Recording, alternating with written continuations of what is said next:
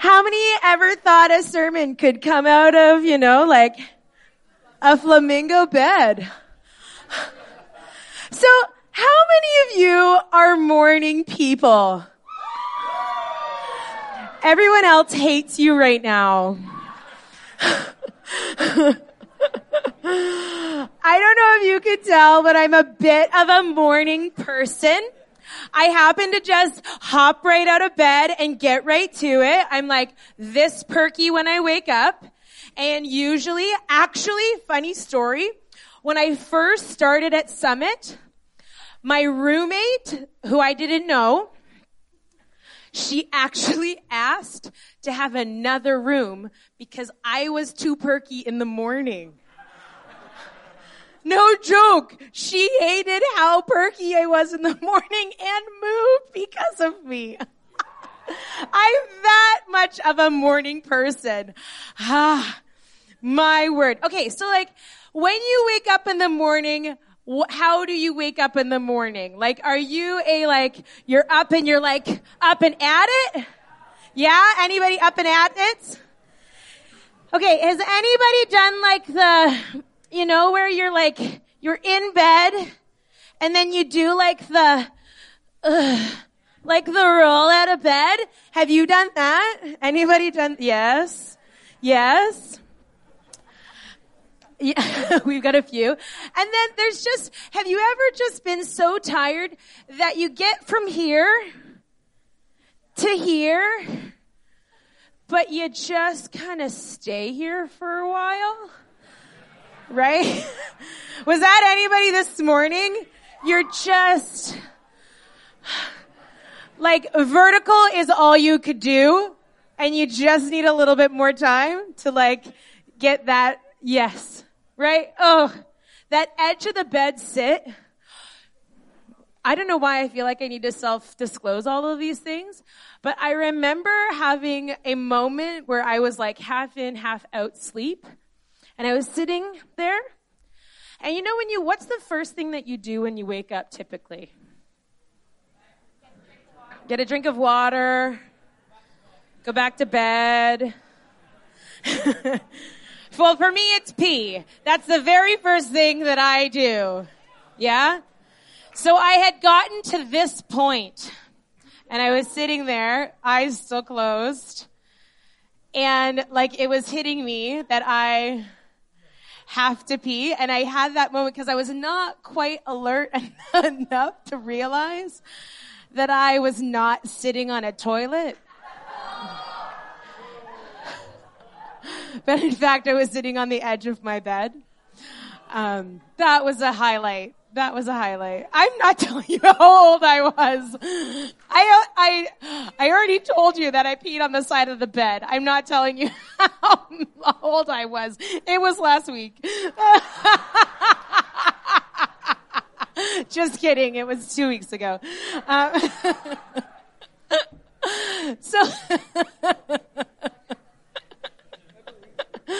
So here we are this morning, and I thought, often when we grow up, we have these bedtime stories at night before we go to bed. And I thought, why not, just for funsies, have a morning bedtime story?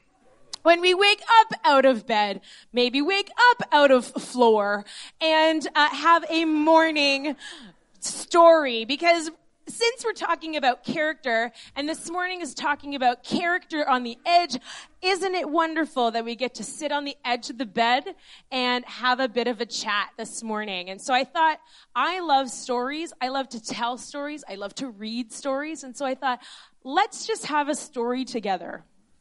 Yeah? Yeah. All right. So anybody need a cozy blanket for cozy blanket? Yeah? Cozy blanket for our bedtime story. I need maybe a cozy pillow. I'm gonna need that back. I just pegged. Hey, that's my pillow. Oh. Okay, for those who have pillows and blankets, you must put up your hand, put your other hand on your heart, and say, I will not fall asleep on you, Kim. Okay, good.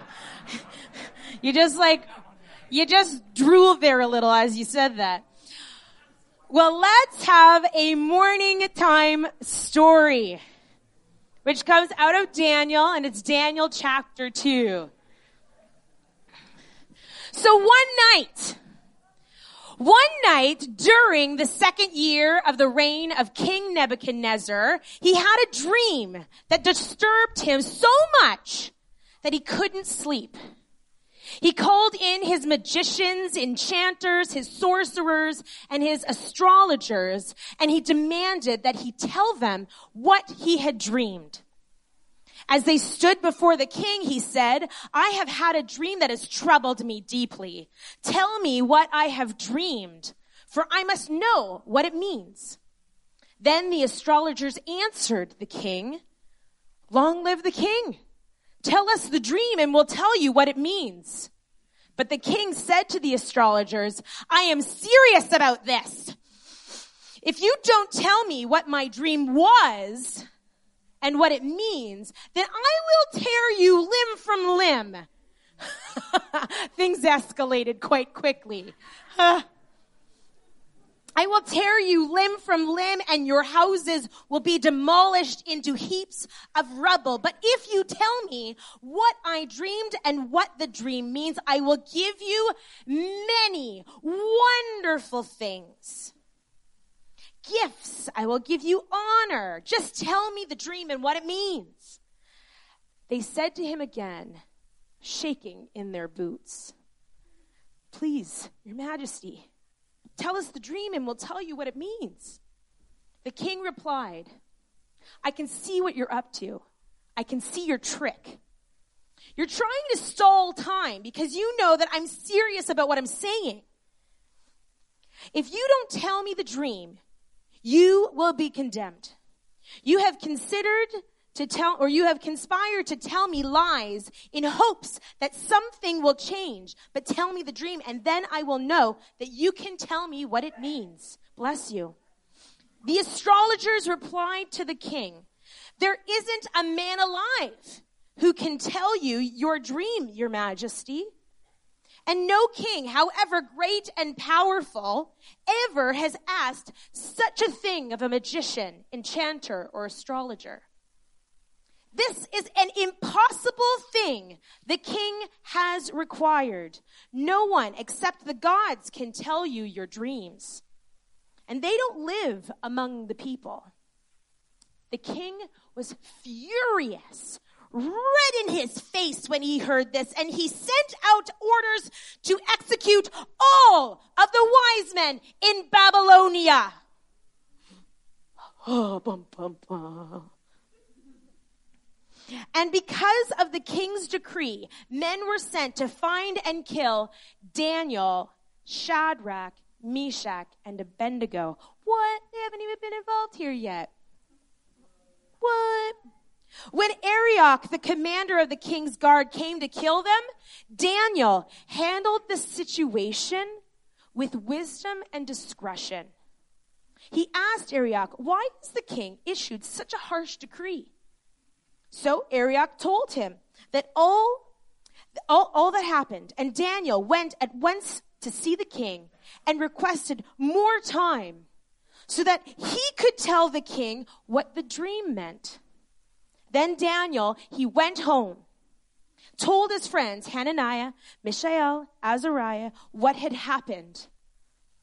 He urged them to talk to God, to ask the God of heaven to show them his mercy by telling them the secret, so they would not be executed along with all the other wise men of Babylon. That night, the secret was revealed to Daniel in a vision. Then Daniel praised God of heaven, and he said, Praise the name of God forever and ever, for he alone is wonderful, has wisdom and power. He determines the course of the world's events. He removes kings and sets others on thrones. He gives wisdom and to the wise and he gives knowledge to the scholars. He reveals deep, mysterious things, and he knows what lies hidden in the darkness. Though he himself be surrounded by light, I thank and praise you, God, my ancestors, for you have given me wisdom and strength. You have told me what I have asked of you and revealed to us what the king demanded. Then Daniel went to see Arioch, who had been ordered to execute the wise men. And he said to him, "Don't kill the wise men. Take me to the king, and I will tell him the meaning of his dream." So Arioch quickly took Daniel to the court of the king, and he said, "I have found one of the captives from Judah, who will tell your majesty what you have dreamed." And the king said to Daniel, whose also name was Belshazzar, "Is this true? Is it true? Can you tell me what my dream means?" Daniel replied, "There is no wise man, enchanter, magician, or fortune teller that can tell the king such a thing.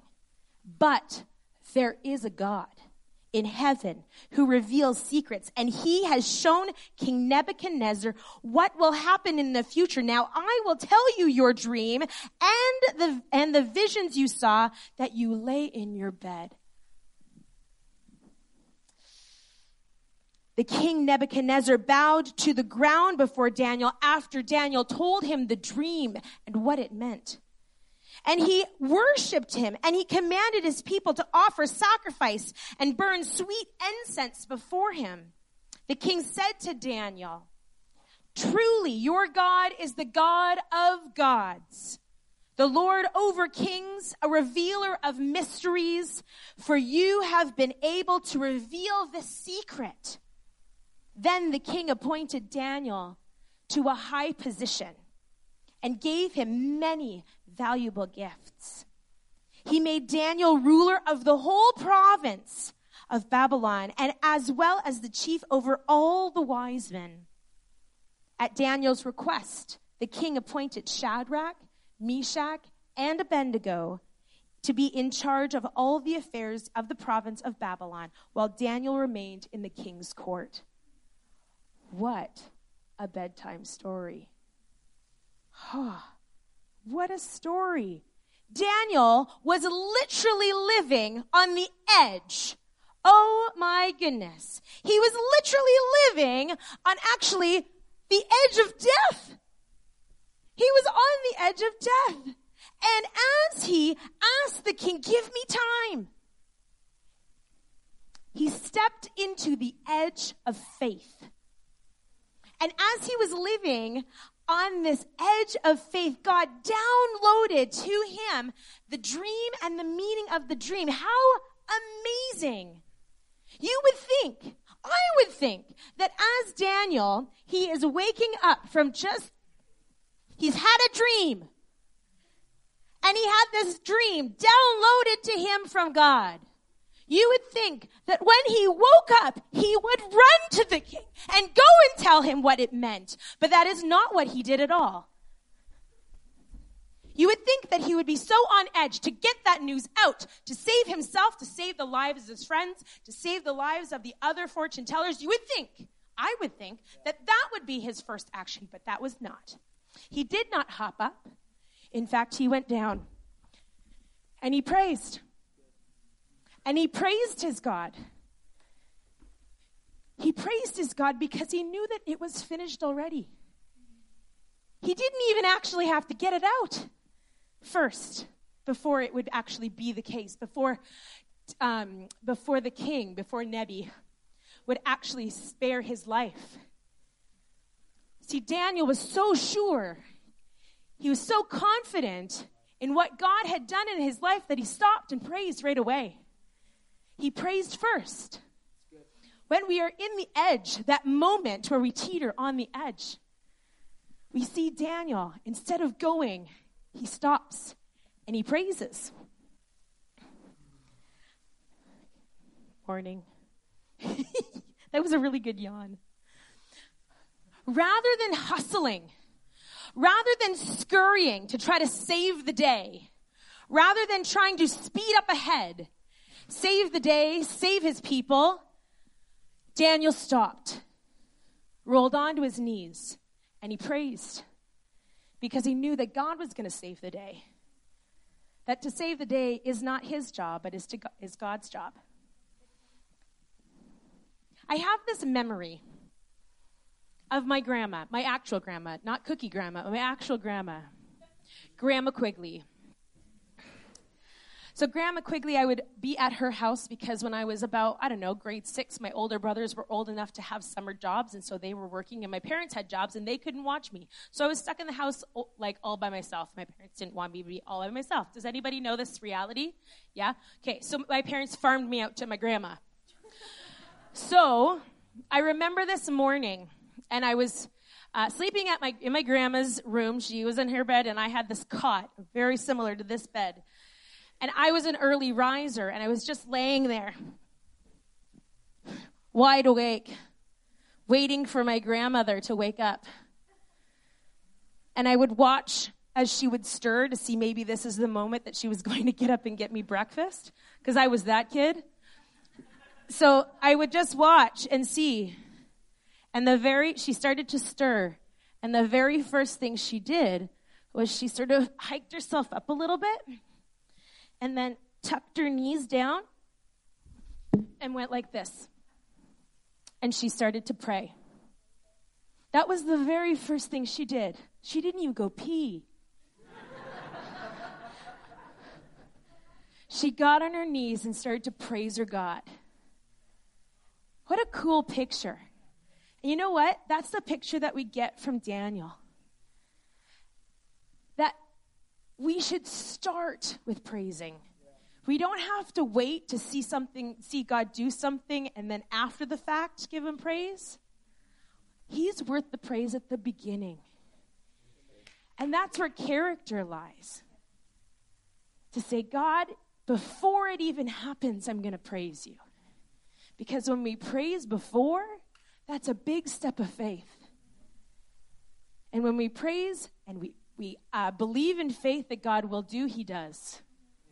And so I think this morning, we need to praise. We need to praise our God. So I'm going to ask the band to come up. See, we stand in this edge where, are we going to be nervous and scared about what's ahead, or we're just going to praise? Are we going to maybe think it through a little bit, reconsider, or are we going to just believe and praise? We're caught on this edge. And so this morning, I would say, let's step out on the edge and praise. Let's step on the edge of faith and praise our God. There are things in here that aren't happening yet in your life, and you're not sure if you can really praise God yet. Praise him first. So could you stand with me? And let's take some time this morning to praise our God first. And let it not just be a this morning thing. Can I encourage you that you make it an everyday thing? That we start each day praising him. So as we start, let's not think that it's like a warm up. Let's go full tilt in, eh? Yeah. Eh?